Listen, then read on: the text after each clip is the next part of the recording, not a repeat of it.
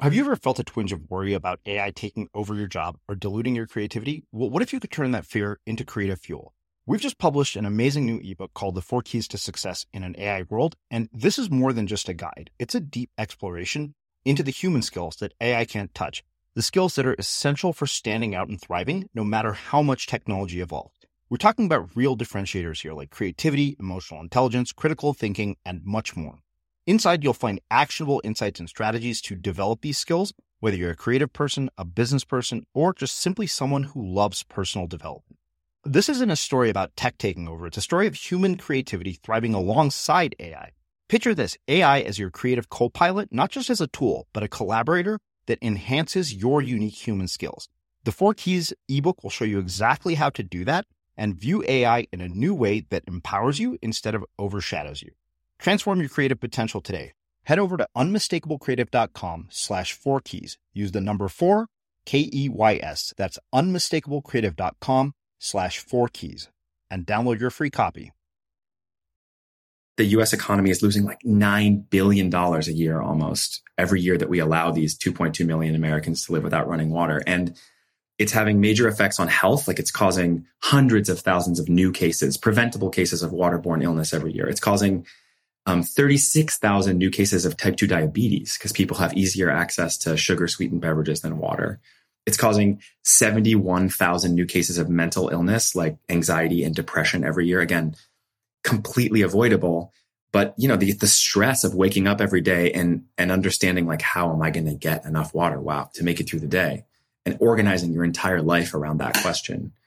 It's taking away hundreds of millions of work hours from adults that have to spend that time sick or collecting water. It's taking hundreds of millions of school hours away from children. It's taking away time for parents to play with their kids and connect and build like a healthy, happy home life. And of course, it's costing lives. We estimate that about 610 people die every year because of the impact of the U.S. water access gap. That might not seem like a huge number, but I mean, it's like 2 passenger planes falling from the sky every year. Again, completely avoidable. I'm Srini Rao, and this is the Unmistakable Creative Podcast, where you get a window into the stories and insights of the most innovative and creative minds who've started movements, built thriving businesses, written best-selling books, and created insanely interesting art. For more, check out our 500-episode archive at unmistakablecreative.com. George, welcome to the Unmistakable Creative. Thanks so much for taking the time to join us. Thanks for having me, Srini. It is my pleasure to have you here. So I found out about you by way of Cher Hale, who at this point is pretty much the gold standard for how to pitch podcast guests for the Unmistakable Creative. She could be teaching a class on how to do this because she's literally the only person I have never said no to. Because every time she sends me somebody, they're not only amazing, but she really understands it. So no pressure at all. But on that note, I wanted to start by asking you, what did your parents do for work? And how did that end up shaping the choices that you made with your own life and career? Well, much like me, my parents have never done just one thing for work. Let's see. I grew up as a Navy brat. So my dad was a naval officer. And we lived all over the place. And my mom, who I think had studied accounting, was a librarian when they met, left work to raise my sister and I. And then when we were in high school, started an interior design business. And since then, my dad has started a real estate business. He's worked in plastics manufacturing. Now they own a little resort in the Midwest together, all over the map. Yeah. Well, okay, so the Navy brat thing is interesting to me because I'm always sort of fascinated by people who have lived in all these different places because I was one of them. Have you heard the term third culture kid? Yeah, I'm definitely a third culture kid. I mean, I only have one passport. Yeah. I feel like to be like... Okay, yeah, me too. Me too. Although sometimes, you know, when I'm going from country to country, especially in the last couple of months, it was like, I feel like Matt Damon in Born Identity. I keep swapping SIM cards. I'm not nearly as cool or kicking anybody's ass, but, or getting shot at. But yeah. I wonder, you know, for you, the experience of being a third culture kid, one, how did that shape your own personal relationships with people in your life, your friendships, as well as your entire sort of worldview? Well, ironically, I think growing up as a third culture kid made me crave the opposite now. I crave like a sense of place and stability. I've lived in the same house in Los Angeles for like a decade. And when I imagine leaving, sometimes it makes me feel crazed. But I think to understand the way the sort of third culture kid of it all impacted me growing up. You have to understand that there were two diametrically opposed forces in my young life. So there was the sort of sense of adventure and moving around all the time that came with being the son of a naval officer. And then also, I grew up in a really conservative religious household. And as a closeted queer kid, that meant a lot of rigidity and rules and predictability. So those two forces have kind of always been fighting each other in my life. And I think they have had a major impact on my relationships and on the way I approach my work. Yeah. Well, like you said, those are two diametrically opposed ideas. And there are two things that I wonder. One, what are the positives of sort of the rigidity of growing up in a religious household? Because I've talked to a lot of people on this show who were raised with extremely religious parents, and I feel like it goes in one of two directions. Either they completely rebel from the whole thing and write it off, or it actually ends up being, this really wonderful thing. Because I'd always jokingly said my issue with religion, particularly because I'm Indian, is that it's time consuming. Because all Indian religious traditions take forever. And half the time my parents can't even explain what 90% of the significance is of any of it, which drives me crazy. But on the flip side of that, I had somebody like Bob Goff here. And when I hear Bob Goff talk about religion, it's just this beautiful thing. It's warm, it's community, it's just all these things that we all want, but, religion being one place to get them. So one, I'd wonder what the positive impacts are, but then also, how in the world, as a queer kid, do you navigate that dynamic with having a father who's a naval officer and a religious household? What is the experience of coming out to your parents who are, this conservative?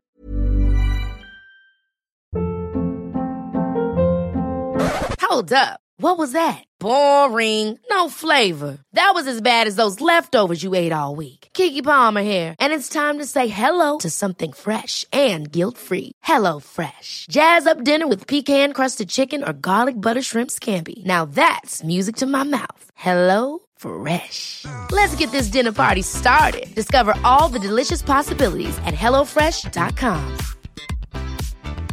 When you're ready to pop the question, the last thing you want to do is second-guess the ring. At BlueNile.com, you can design a one-of-a-kind ring with the ease and convenience of shopping online. Choose your diamond and setting. When you find the one, you'll get it delivered right to your door. Go to BlueNile.com and use promo code LISTEN to get $50 off your purchase of $500 or more. That's code LISTEN at BlueNile.com for $50 off your purchase. BlueNile.com, code LISTEN. Planning for your next trip? Elevate your travel style with Quince. Quince has all the jet-setting essentials you'll want for your next getaway, like European linen, premium luggage options, buttery soft Italian leather bags, and so much more.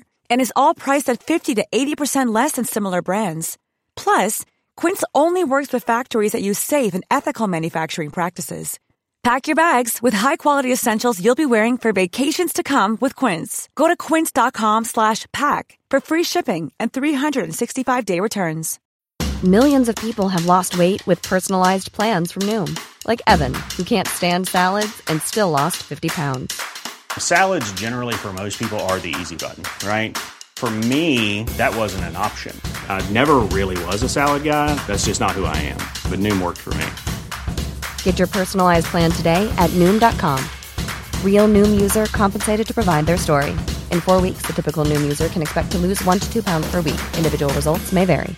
Hey, it's Ryan Reynolds, and I'm here with Keith, co-star of my upcoming film, If, only in theaters May 17th. Do you want to tell people the big news?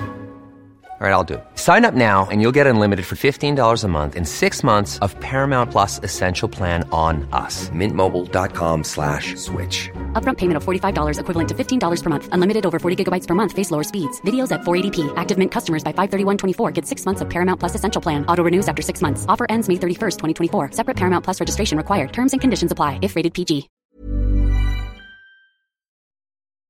As creators, we're always on the move. Whether it's a live podcast event, a pop-up shop, or a workshop, we're constantly interacting with community, and that's where Tap to Pay on iPhone and Stripe comes in. Imagine this. You're at a live event, a listener loves your merch, or a participant wants to sign up for your course on the spot.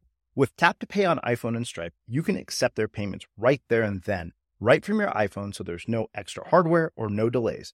Total game changer. It's not just for creators. Any business owner can do this. It's about making transactions smoother and much more personal, growing your business in your way. We've been using Stripe for our products and courses for a long time, and now with Tap to Pay on iPhone, you can take your business to the next level too. So visit stripe.com/tapiphone to learn more.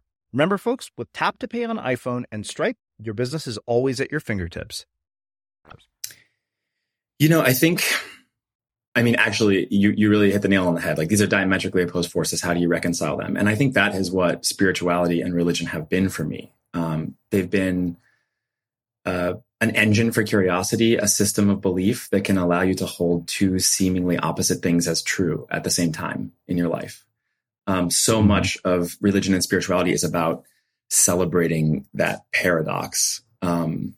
And I think for me, it hasn't been just rebellion or just reconciliation. I think it's been a cycle of both. I feel like I may be currently in a more rebellious phase at the moment, but it has been this beautiful place that I have found community and creativity. And my understanding of God and purpose and relationship has changed so much over time. I think that if I were to try to encapsulate where I sit now in that spectrum between rigidity and exploration, the word that I would use is maybe hospitality.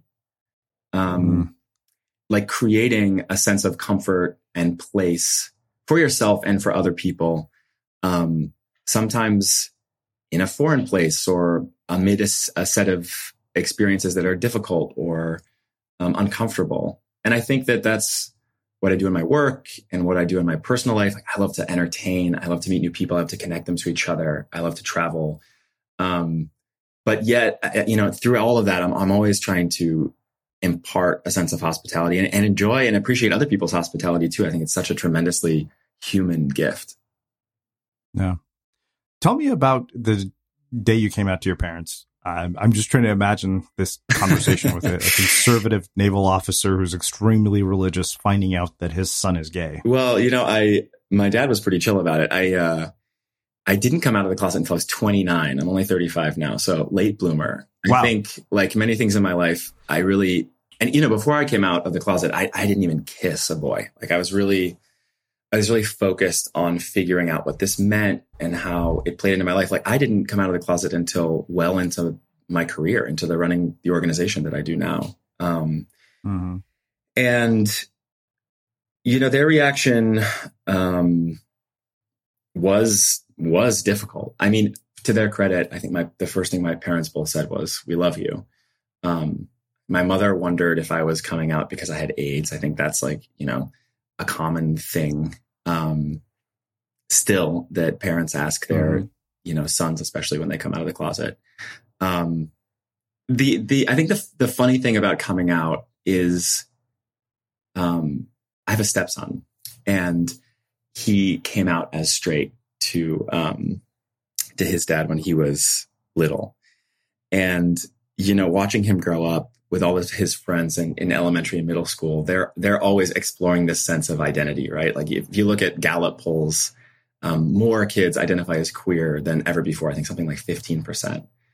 And I was confronted with this idea that, like, well, maybe someday you won't have to come out anymore. And like, what would that be like? And it was a little bit of a bittersweet thought, because there's something so powerful about that process of taking the time to wrestle with your own identity and understand it. It's so confronting and for many people really damaging. But I think if you can push past it, it can make you so compassionate and curious and open.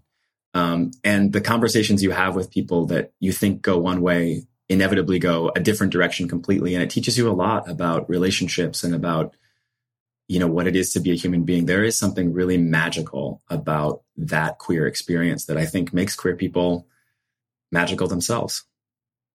Yeah.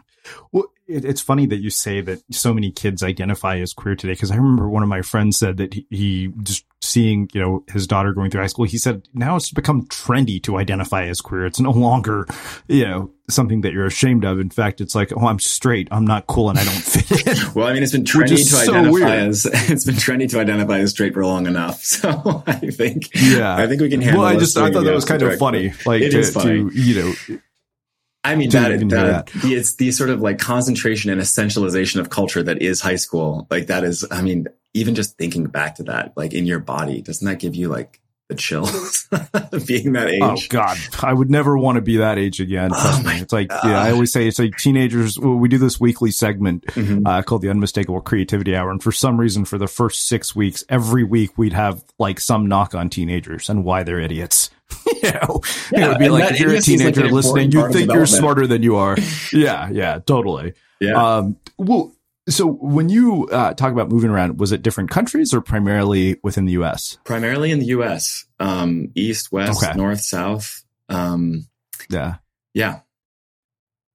Was there a sort of culture shock from one place to another? Because, it's funny. People ask me about culture shock, and, we moved from Australia to Canada to Texas to California. And I was like, Canada to Texas was culture shock, and Texas to California was culture shock, because Texas and California feel like different countries. You don't even feel like you're in the United States, even though you are. Yeah, I think a lot of people take for granted that the U.S. is one country, but it really, culturally, it's really not. Now running an organization that works all over the U.S., being based in L.A., but, doing work on the ground in rural parts of the Southwest, the U.S.-Mexico border region, Appalachia, Alaska, Alabama.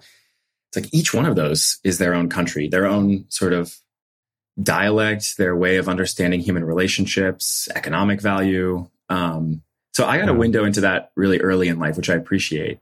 But I always thought that I would grow up and work abroad. So I've always been really passionate about water, and I wanted to work in water access. And I thought if you wanted to do that work, you had to do it in another country, places without running water in sub-Saharan Africa or, Central Asia or Latin America. Or I never realized that problem existed here at home. And I think really digging into it in this way has been an incredibly eye-opening experience about how diverse and awesome and messed up and confusing and exciting this country is. Yeah. Well, I do want to get deep into all of that. One thing I wonder is, did your parents encourage you to pursue any particular career paths, or was it just do what you want and, we'll support it? Because, for me as the Indian kid, it's like, we expect you to get good grades and, here are your choices: doctor, lawyer, engineer. It's funny because like for parents who are so controlling in so many ways, I really don't think there was any sort of control exercise over what I would study or what I would become. In fact, I was missing that as a kid. I'm not even sure my parents knew where I was applying to college. They just knew that I wanted to go to college, which is so funny. If you know them, because they have such strong opinions about so many things, but I was given a lot of freedom there. And I think my parents trusted me to pursue my passion and to turn my curiosity into something worthwhile. Yeah. So what is it that sparked this interest in, water of all things? I'm an avid surfer, so water is this very beautiful thing to me. And I think water is this just incredibly powerful substance that we kind of take for granted, but you've looked at it from a very different angle. Like where in the world did you become interested in this? Because this isn't the kind of thing where you go to your high school guidance counselor and say, you know what, my passion is, access to water. Yeah. You really hit it on the head. It's a little amorphous. It's a little difficult to pin down. I don't know. I've always been obsessed with water ever since I was a kid. Like I was the kid that, mom would take me to the zoo and she'd go buy the tickets and she'd turn around and I'd be like stripped naked playing in the fountain in the entryway. You couldn't keep me away from it. But I, growing up in a relatively, I think, like sheltered home life, I never really understood that there were millions, hundreds of millions, even billions of people that lacked access to this thing that I was so obsessed with until I got to college, which is awfully late to figure this out. And I think like any good millennial at the time, I was like, there was all of this energy in the early 2000s around like, entrepreneurship and solving problems. And I thought like, oh, well, that's something I immediately care about and want to get involved in. And like I said, I thought if you wanted to make a difference here, you had to do it in someone else's country. Which, ended up being so naive and misdirected, but I did learn a lot through that process. I think, you asked for specifics. I think in college, I was doing a degree in political science, the soft sciences. And, I got to, a capstone class for, a sort of undergraduate thesis, and we were studying international human rights law. and I was supposed to take one of the rights from the Universal Declaration of Human Rights that was, signed by all the member countries of the UN. And I was supposed to turn it into a proposal for a big thesis I would do over the course of the semester. And I was late and I hadn't done the homework, and I had this really intense Romanian ex-UN diplomat professor. And I wrote quickly at the library before class this proposal on the human right to water. And I brought it and I checked it in, and he turned it back after class with this big see me on it. He's like, well, did you read the Universal Declaration of Human Rights? I was like, well, yes, professor, of course I did. He said, well, I know you didn't, because if you had, you would have noticed that water was not among the human rights that we, listed in 1945. So many others are there: freedom of religion and freedom of expression, even access to housing and food. But water wasn't among the rights that we listed. People just have taken it so for granted for so long. He's like, if you want to pass this class, I'm not going to let you redo this assignment. Instead, you're going to have to spend the rest of the semester arguing why there should be a human right and how you'd protect it through international law that exists now. And the whole thing will be much harder for you. And that's your punishment. And, my punishment became my passion. Wow. That's amazing. Before we get into sort of the reality of the situation, you took that punishment and you turned it into something beautiful. There are a lot of people who in college would have been like, to hell with this professor, I'm going to drop the class, or be really irritated by that. But you actually responded to this instead of reacting to it. Why do you think that is? I think it goes back to being queer again. I mean, I know a lot of queer people listening to this will identify with this, because it's like a favorite topic of conversation among my friends.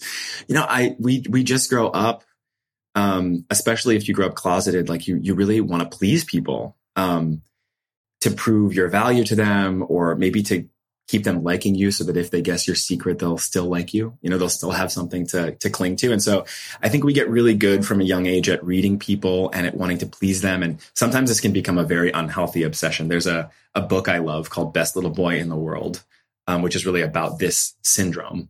But in the best moments, this can be sort of an engine for passion and creativity and forward motion. And so, when that professor came to me and said, I'm disappointed in you and I want you to do better, and here's how you can prove yourself to me, I was like, great, that's really clear. I know exactly what to do to make you like me. I'm going to blow this out of the water. And in doing so, I couldn't help but become obsessed myself. I will say too, that obviously that tendency has a dark side, and I've battled that a lot as an adult. Like, how do you live unapologetically in the world, without being obsessed with just making everyone around you happy with you?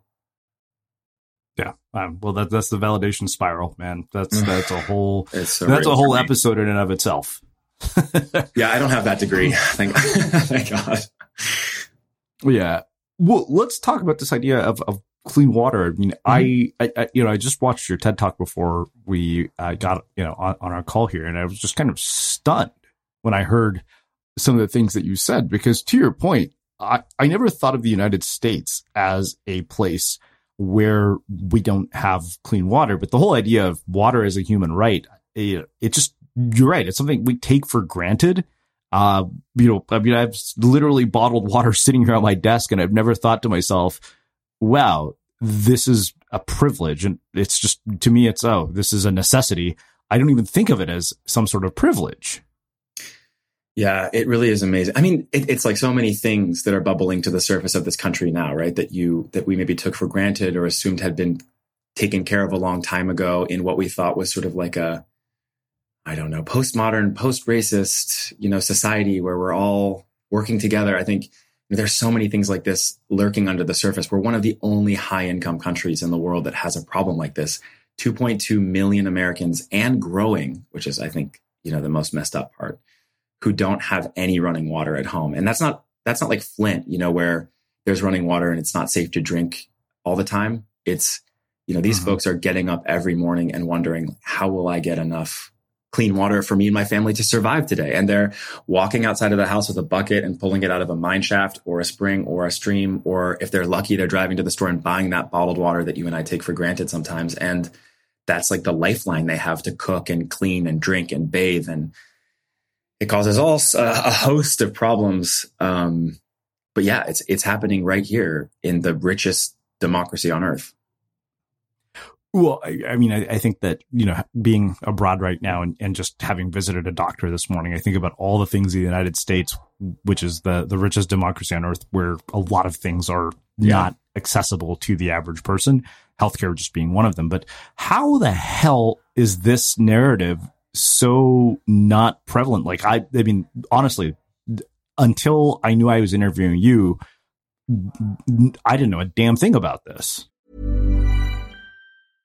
How would you like to look 5 years younger? In a clinical study, people that had volume added with Juvederm Voluma XC in the cheeks perceived themselves as looking 5 years younger at 6 months after treatment. Look younger, feel like you. Add volume for lift and contour in the cheeks with Juvederm Voluma XC. Reverse signs of aging by adding volume to smooth laugh lines with Juvederm Volure XC. For important safety information and to find a licensed specialist, visit Juvederm.com. That's JUVEDERM.com. Not for people with severe allergic reactions, allergies to lidocaine, or the proteins used in Juvederm. Common side effects include injection site redness, swelling, pain, tenderness, firmness, lumps, bumps, bruising, discoloration, or itching. There's a risk of unintentional injection into a blood vessel, which can cause vision abnormalities, blindness, stroke, temporary scabs, or scarring. Talk to a licensed specialist to find out if it's right for you. When you're ready to pop the question, the last thing you want to do is second-guess the ring. At BlueNile.com, you can design a one-of-a-kind ring with the ease and convenience of shopping online. Choose your diamond and setting. When you find the one, you'll get it delivered right to your door. Go to BlueNile.com and use promo code LISTEN to get $50 off your purchase of $500 or more. That's code LISTEN at BlueNile.com for $50 off your purchase. BlueNile.com, code LISTEN. Even when we're on a budget, we still deserve nice things. Quince is a place to scoop up stunning high-end goods for 50 to 80% less than similar brands. They have buttery soft cashmere sweaters starting at $50, luxurious Italian leather bags, and so much more. Plus, Quince only works with factories that use safe, ethical, and responsible manufacturing. Get the high-end goods you'll love without the high price tag with Quince. Go to quince.com/style for free shipping and 365-day returns. Hold up. What was that? Boring. No flavor. That was as bad as those leftovers you ate all week. Keke Palmer here, and it's time to say hello to something fresh and guilt-free. Hello Fresh. Jazz up dinner with pecan-crusted chicken or garlic butter shrimp scampi. Now that's music to my mouth. Hello Fresh. Let's get this dinner party started. Discover all the delicious possibilities at HelloFresh.com. Burrow's furniture is built for the way you live. From ensuring easy assembly and disassembly to honoring highly requested new colors for their award-winning seating, they always have their customers in mind. Their modular seating is made out of durable materials to last and grow with you. And with Burrow, you always get fast, free shipping. Get up to 60% off during Burrow's Memorial Day sale at burrow.com/ACAST. That's burrow.com/ACAST. burrow.com/ACAST. As creators, we're always on the move. Whether it's a live podcast event, a pop-up shop, or a workshop, we're constantly interacting with community, and that's where Tap to Pay on iPhone and Stripe comes in.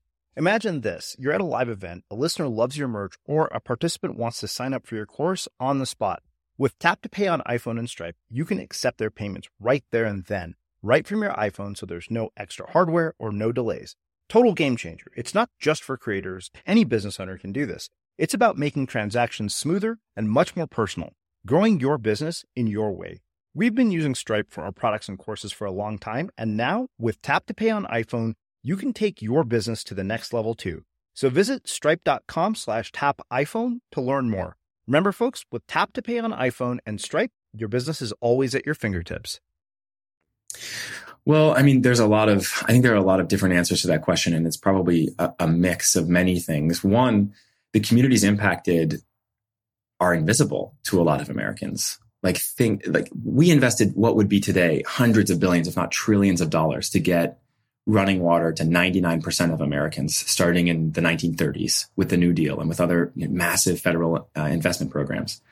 But those programs were never designed to reach everybody. They left out, either by design or accidentally, people on tribal reservations, low-income communities of color in rural areas and agricultural communities and border towns. And those communities are now being joined by others that are experiencing economic shifts, like, the end of coal mining in Appalachia, or major climate change impacts like Alaskan Native villages. They're the canaries in the coal mine. And so the number's growing, but it's no surprise no one knows about it, at least to me, because these are the communities that have been deliberately marginalized for almost our entire history as a country and haven't been given agency and haven't been given a voice.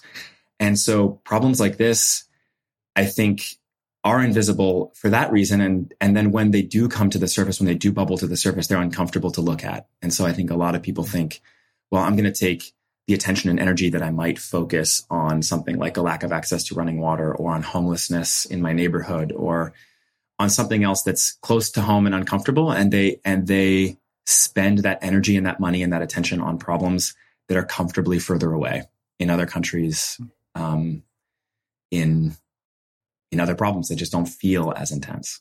And I see both of those dynamics at play. And I think it's a nasty combination. So I understand, what the consequences of this are in, developing countries. I mean, obviously being of Indian descent, I've spent time in India, and I've seen, the results of this, like disease, people getting sick, and a whole host of other issues. But what are the consequences in the United States? Are they the same, or are they other consequences that we don't see? Because I know you mentioned there are just a whole host of problems that arise from this issue. I think the crazy thing about the problem is that they are so similar. And we've been trying to really dig in and measure this. So we published the first national report on water and sanitation access in 2019 called Closing the Gap, Closing the U.S. Water Access Gap.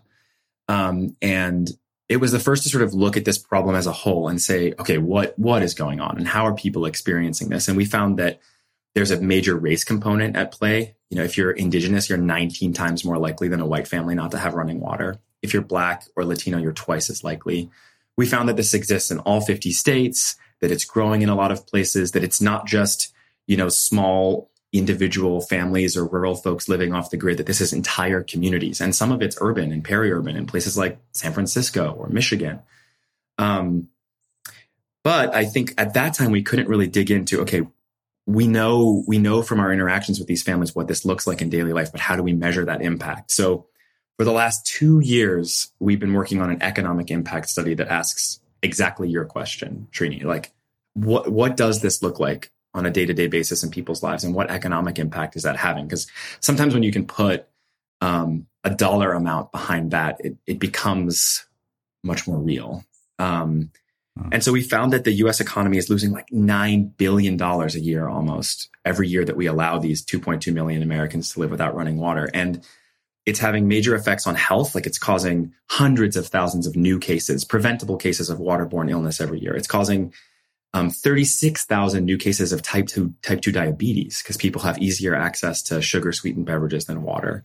It's causing 71,000 new cases of mental illness like anxiety and depression every year. Again, completely avoidable. But, the stress of waking up every day and understanding, like, how am I going to get enough water? Wow, to make it through the day. And organizing your entire life around that question. It's taking away hundreds of millions of work hours from adults that have to spend that time sick or collecting water. It's taking hundreds of millions of school hours away from children. It's taking away time for parents to play with their kids and connect and build like a healthy, happy home life. And of course, it's costing lives. We estimate that about 610 people die every year because of the impact of the U.S. water access gap. That might not seem like a huge number, but I mean, it's like 2 passenger planes falling from the sky every year. Again, completely avoidable. Wow. So, I mean, just the fact that it's easier to access, like beverages like a Coca-Cola than it is water for these people, that's crazy. So, I mean, does that mean it's the same for alcohol? Like, is it easier for them to access alcohol too? No, I don't think that's necessarily the same. I think that those sugar sweetened beverages have a really strong distribution game, right? I mean, that's why those companies are so big and so successful. And there's nothing wrong with that by itself. But when you have to make a choice with, how to spend your dollar. And you're confronted not only with easier access to sugar sweetened beverages, but also like maybe more aggressive marketing and this idea in the back of your head that like, hey, if I'm going to spend this hard earned dollar, am I going to spend it on water or am I going to spend it on something that has more perceived value? Like there's more to a soda substance wise. And so it feels more valuable to folks. And I think that is what is so difficult. So I guess then, this raises a question of sort of roles and responsibilities in terms of fixing this problem. So I want to hear about, what are sort of the potential solutions, but what are the roles and responsibilities of individuals like me and other people listening to this who take this for granted? What are the roles and responsibilities of people like the beverage companies, and what are the roles and responsibilities of our political leaders? Well, I'm going to start with the last one first, because I think it's the most important. I mean, when you live in a democracy like ours, there's this idea of the social contract. Like we give up so much of our freedom to government in exchange for security and basic resources. And sometimes that social contract is actually written down as in the relationship between Native American tribes and the U.S. government in a treaty.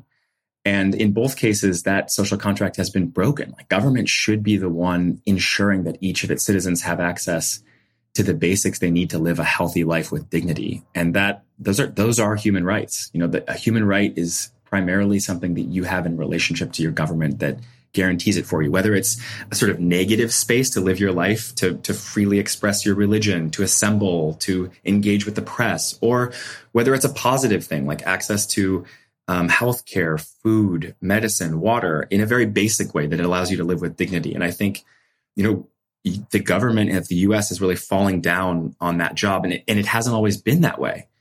We made these massive investments in infrastructure starting in the 30s through the 80s. Because we knew it was the right thing to do, and because we wanted to boost public health, and we wanted to create economic growth in rural parts of the country, and because we wanted to eliminate cholera, and we wanted people to be flourishing in this country. And then there was this shift, this like economic thinking shift that came with the liberalization era, the Reagan-Thatcher era, this idea that, well, maybe it shouldn't be the government's job to do all that. Maybe the market can do it more efficiently. And what was lost was any sort of protection for people whom the market can't reach or who can't engage with the market. And so those pockets have continued to be unserved. And now, because of climate change and other economic shifts and a legacy of disinvestment, that problem is growing. And not only is the US government not addressing it in a really focused way, but they don't even have their eye on the ball. We used to ask in the census, does your house have a flushing toilet? And we stopped asking that question in 2016 at a time when that number was growing, and no one can figure out why. Why is the problem becoming less visible and not more visible at a time when it's getting worse? So, I mean, I spend a lot of my time interacting with lawmakers and policymakers, incredible people who want to solve this problem. I think we need a coordinated national response to this. President Biden has incorporated a lot of this issue and our work and our research into his environmental justice agenda, but this can't be a partisan issue. And really it's not on the ground. Like we have incredible support on both sides of the aisle from lawmakers who really understand the needs of some of their communities, especially in more rural states. But the government, man, we got to approach this problem in a way that is really focused on closing that gap completely. And we haven't done that yet. No. And then what about the role of individuals, on day to day? Like what is our responsibility here? And, what do we do that basically causes us to just kind of neglect this responsibility? I don't think there's one answer to that. I mean, that's a question I've been asking myself multiple times a day for the last 12 years that I've been working on this issue. And the answer for me has changed a lot. Like, at first it was learn more and then it was like help others. And then it was like, okay, start your own thing. And the answer to that question has changed over time. And I think that's a really healthy thing to be asking. Yeah. But I do get that question a lot from people. Like, what are we supposed to do? How do we engage? And, so often when you engage with a nonprofit like Dig Deep, the answer is like, okay, well, give us money or sign this petition.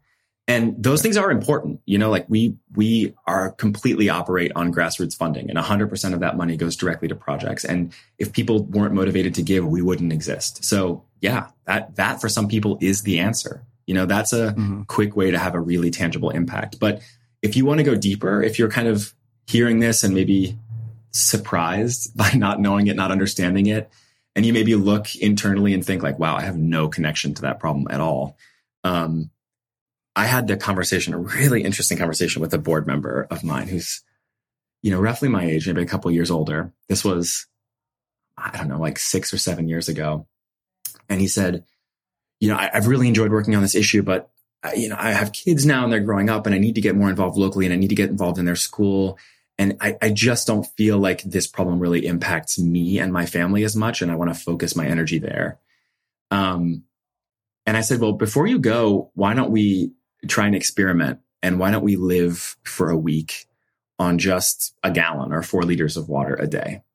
Because that's what most of our clients are using. That's about all they can get a day, is a gallon. So what would it be like if we had to do what our clients do on the Navajo Nation, for instance, and make that stretch? Like, I know this woman named Brenda Johnson who I was so stunned the first time I met her because she took a bucket of water inside and I watched her wash some vegetables and then catch it and then boil some pasta and then strain it.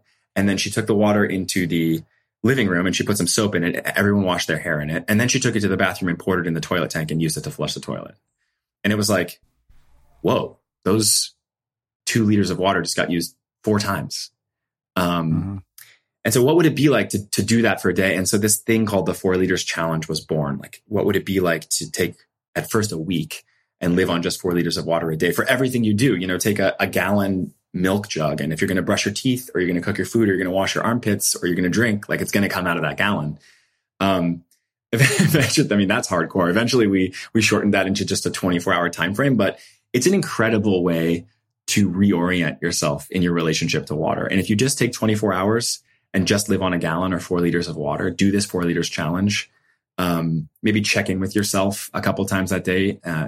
How's this going? What am I using my water for? You'll watch your perspective shift.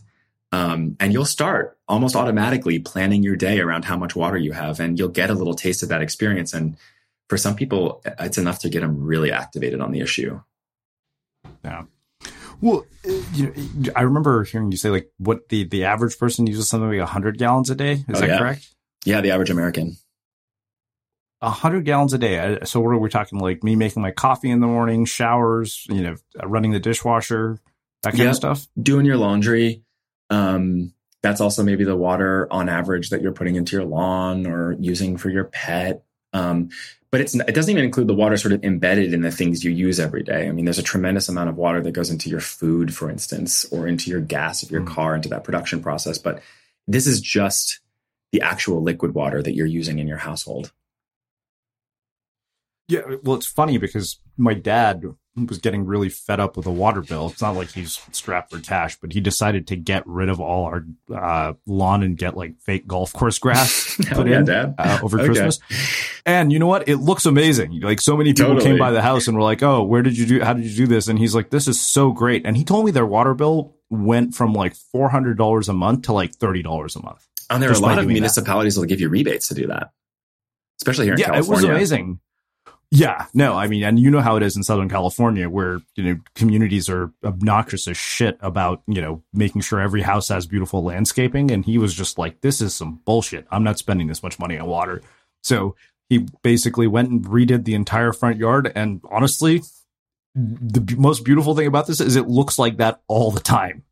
No more landscapers, no more water bill. Yeah, totally. Yeah, it's I love that.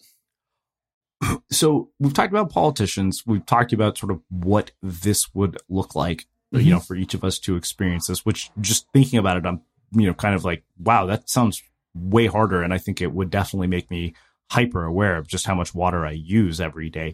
Does our individual behavior with the way we use water affect, these communities as well? Yeah, I mean, absolutely. I think not in the obvious way, not in that, like, if you, Srini, don't use water, it's going to get used somewhere else and it'll be more available to someone in, say, a colonia along the US-Mexico border in Texas. But your relationship to water really underpins your decisions, especially in the economy.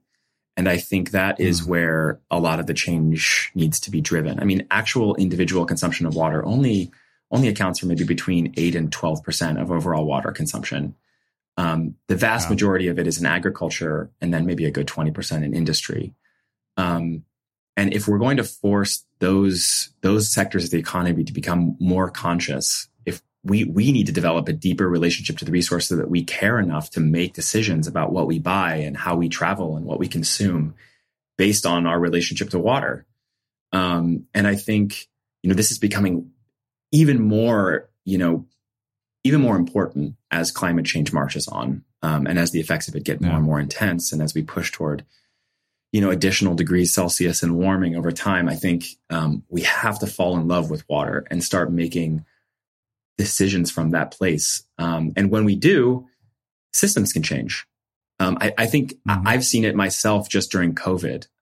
I think we were really active at the beginning of COVID. I remember writing an op-ed for the New York Times just in the first few weeks, because we had a client who we lost on the Navajo Nation to COVID because they couldn't maintain social distance. They had to break it to go collect water and to haul it to their elderly relatives because they needed to survive. But in doing so, they were exposed to the early strain of the pandemic. And this man brought it to his mother, and they both died. And it was really tough for the team and for the community to see that this completely preventable thing was happening because someone didn't have access to running water. And that narrative really shifted the way a lot of government agencies we work with and tribal folks and even the press were looking at this issue. And it got a lot of attention and money and policy change driven to some of these communities, like more change in just a couple months, and certainly over the course of the pandemic than we'd seen in decades before then. So it can matter. Like if your perspective shifts, and your behavior shifts because of it, it can have a huge impact. Yeah. So we kind of talked about the roles and responsibilities of people in this. A couple of things. One is I wonder, for a media creator like me, or even the press like CNN, or mainstream media, what is their responsibility in all of this to get this narrative out? And then what are the actual solutions that, can solve this problem? Like, how does it finally get solved where it's no longer an issue? Yeah, well, I think storytelling is one of the solutions. We talked about how invisible those communities have been and how they haven't had agency in telling their own story. And I think that is something we've really worked to center at digdeep.org. Like, really, how do we partner with communities and take this approach that's really the center of our work, which is nothing about them without them? I mean, you can see it in the way we're organized as an institution. We have almost 80 employees, and 40% of us have lived or are currently living without running water ourselves. 100% of our managers and directors are from communities that we serve. We build our teams inside these communities. It's also the way we approach the work. Like when we build infrastructure projects, which we'll talk about in a second, like that is a community-led process with a tremendous amount of buy-in on not just the construction process, but also the design process and long-term sustainability. It's also how we approach fundraising and storytelling and trying to drive a narrative on this project.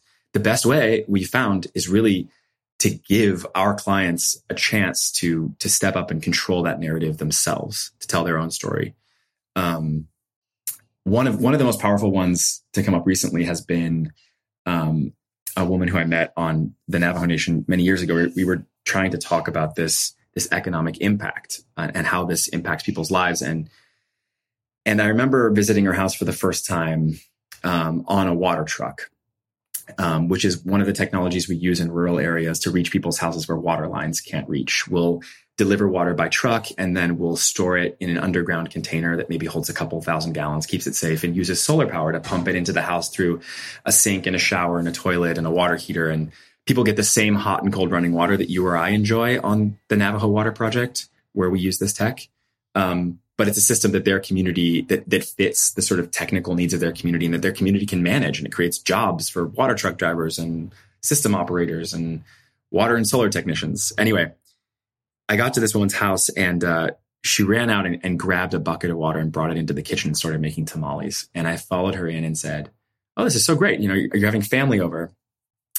And she was like, "No, let me tell you a story. I'm making tamales because I put them in this cooler and I put my license on and I walk down the hill and I sell them for gas money. And she explained that her husband, who was the primary breadwinner of the house, he'd been injured at work, hurt his foot. And without running water at home, they couldn't keep the injury clean. It became infected. He got gangrene. And he had been taken to the hospital 50 miles away. And he'd been treated and he was better. But after he was finished with his treatment and left the hospital, he'd been sleeping on the streets of this neighboring town, Gallup, New Mexico, for like a week, because no clean water meant no tamales, and no tamales meant no gas money, and no gas money meant no husband, and no husband meant no income. And, you know, these families we work with live on just the edge of this economic cliff all the time. And really, like, when you hear a story like that, it makes everything so much more real, right? You really like drop into it. You're like, whoa, what would that be like if I lived my normal life right here in the US in my house, and all of a sudden I didn't have access to one thing and everything else sort of fell apart. And I think that storytelling, giving folks that voice, not only on the problem side, but also on the solution side, what it feels like to turn on the tap in your house for the first time, what that moment is like to hear that water coming out of your tap or to hear that toilet flush. That's like a really powerful engine for solutions. Amazing. Well, I am just kind of blown away by all of this. Like I said, to me, it's kind of stunning to learn all of this and really kind of be aware of it at another level. So I have one final question, which is how we finish all of our interviews at the Unmistakable Creative. What do you think it is that makes somebody or something unmistakable? I think it's authenticity. I thought long and hard about how to answer this question. And I thought, like, is that interesting enough? Authenticity, it seems kind of trite, but I think it's true. I think you can really sense it in your interactions with somebody and in your interactions with a brand, with a nonprofit. You know, I think people aren't stupid. We exist not only on this sort of intellectual level, but also on a deeply emotional level. And we can sense when the way we approach problems, when the way we approach each other is authentic. And I think, you know, that makes something memorable and unmistakable and powerful and helps you drop into it. I think it's authenticity. Amazing. Well, I can't thank you enough for taking the time to join us and share your story, your wisdom, and your insights with our listeners. Where can people find out more about you, your work, and everything that you're up to? Well, I don't know about wisdom, but you can find out everything about our work at digdeep.org, and you can support it directly and learn about all the places that we're working in the U.S. to provide access to clean running water for folks that don't have it. And I'm just really grateful for this platform, Srini. I think this has been awesome. Awesome. And for everybody listening, we will wrap the show with that. Hey, it's Danny Pellegrino from Everything Iconic. Ready to upgrade your style game without blowing your budget? Check out Quince. They've got all the good stuff, shirts and polos, activewear, and fine leather goods, all at 50 to 80% less than other high-end brands. And the best part? They're all about safe, ethical, and responsible manufacturing. Get that luxury vibe without the luxury price tag. Hit up quince.com/upgrade for free shipping and 365-day returns on your next order. That's quince.com/upgrade. Ever catch yourself eating the same flavorless dinner 3 days in a row? Dreaming of something better? Well, HelloFresh is your guilt-free dream come true, baby. It's me, Keke Palmer. Let's wake up those taste buds with hot, juicy pecan-crusted chicken or garlic butter shrimp scampi. Hello Fresh. Stop dreaming of all the delicious possibilities and dig in at HelloFresh.com. Let's get this dinner party started. Mom deserves the best, and there's no better place to shop for Mother's Day than Whole Foods Market. They're your destination for unbeatable savings, from premium gifts to show-stopping flowers and irresistible desserts. Start by saving 33% with Prime on all body care and candles. Then get a 15-stem bunch of tulips for just $9.99 each with Prime. Round out Mom's menu with festive rosé, irresistible berry chantilly cake, and more special treats. Come celebrate Mother's Day at Whole Foods Market. Planning for your next trip? Elevate your travel style with Quince. Quince has all the jet-setting essentials you'll want for your next getaway, like European linen, premium luggage options, buttery soft Italian leather bags, and so much more. And is all priced at 50 to 80% less than similar brands. Plus, Quince only works with factories that use safe and ethical manufacturing practices. Pack your bags with high-quality essentials you'll be wearing for vacations to come with Quince. Go to quince.com/pack for free shipping and 365-day returns. Imagine the softest sheets you've ever felt. Now imagine them getting even softer over time. That's what you'll feel with Boll & Branch's organic cotton sheets. In a recent customer survey, 96% replied that Boll & Branch sheets get softer with every wash. Start getting your best night's sleep in these sheets that get softer and softer for years to come. Try their sheets with a 30-night guarantee. Plus, get 15% off your first order at bollandbranch.com. Code BUTTERY. Exclusions apply. See site for details. Have you ever felt a twinge of worry about AI taking over your job or diluting your creativity? Well, what if you could turn that fear into creative fuel? We've just published an amazing new ebook called The 4 Keys to Success in an AI World, and this is more than just a guide. It's a deep exploration into the human skills that AI can't touch, the skills that are essential for standing out and thriving no matter how much technology evolved. We're talking about real differentiators here like creativity, emotional intelligence, critical thinking, and much more. Inside, you'll find actionable insights and strategies to develop these skills, whether you're a creative person, a business person, or just simply someone who loves personal development. This isn't a story about tech taking over. It's a story of human creativity thriving alongside AI. Picture this, AI as your creative co-pilot, not just as a tool, but a collaborator that enhances your unique human skills. The 4 Keys ebook will show you exactly how to do that and view AI in a new way that empowers you instead of overshadows you. Transform your creative potential today. Head over to unmistakablecreative.com/4keys. Use the number 4, KEYS. That's unmistakablecreative.com/4keys and download your free copy.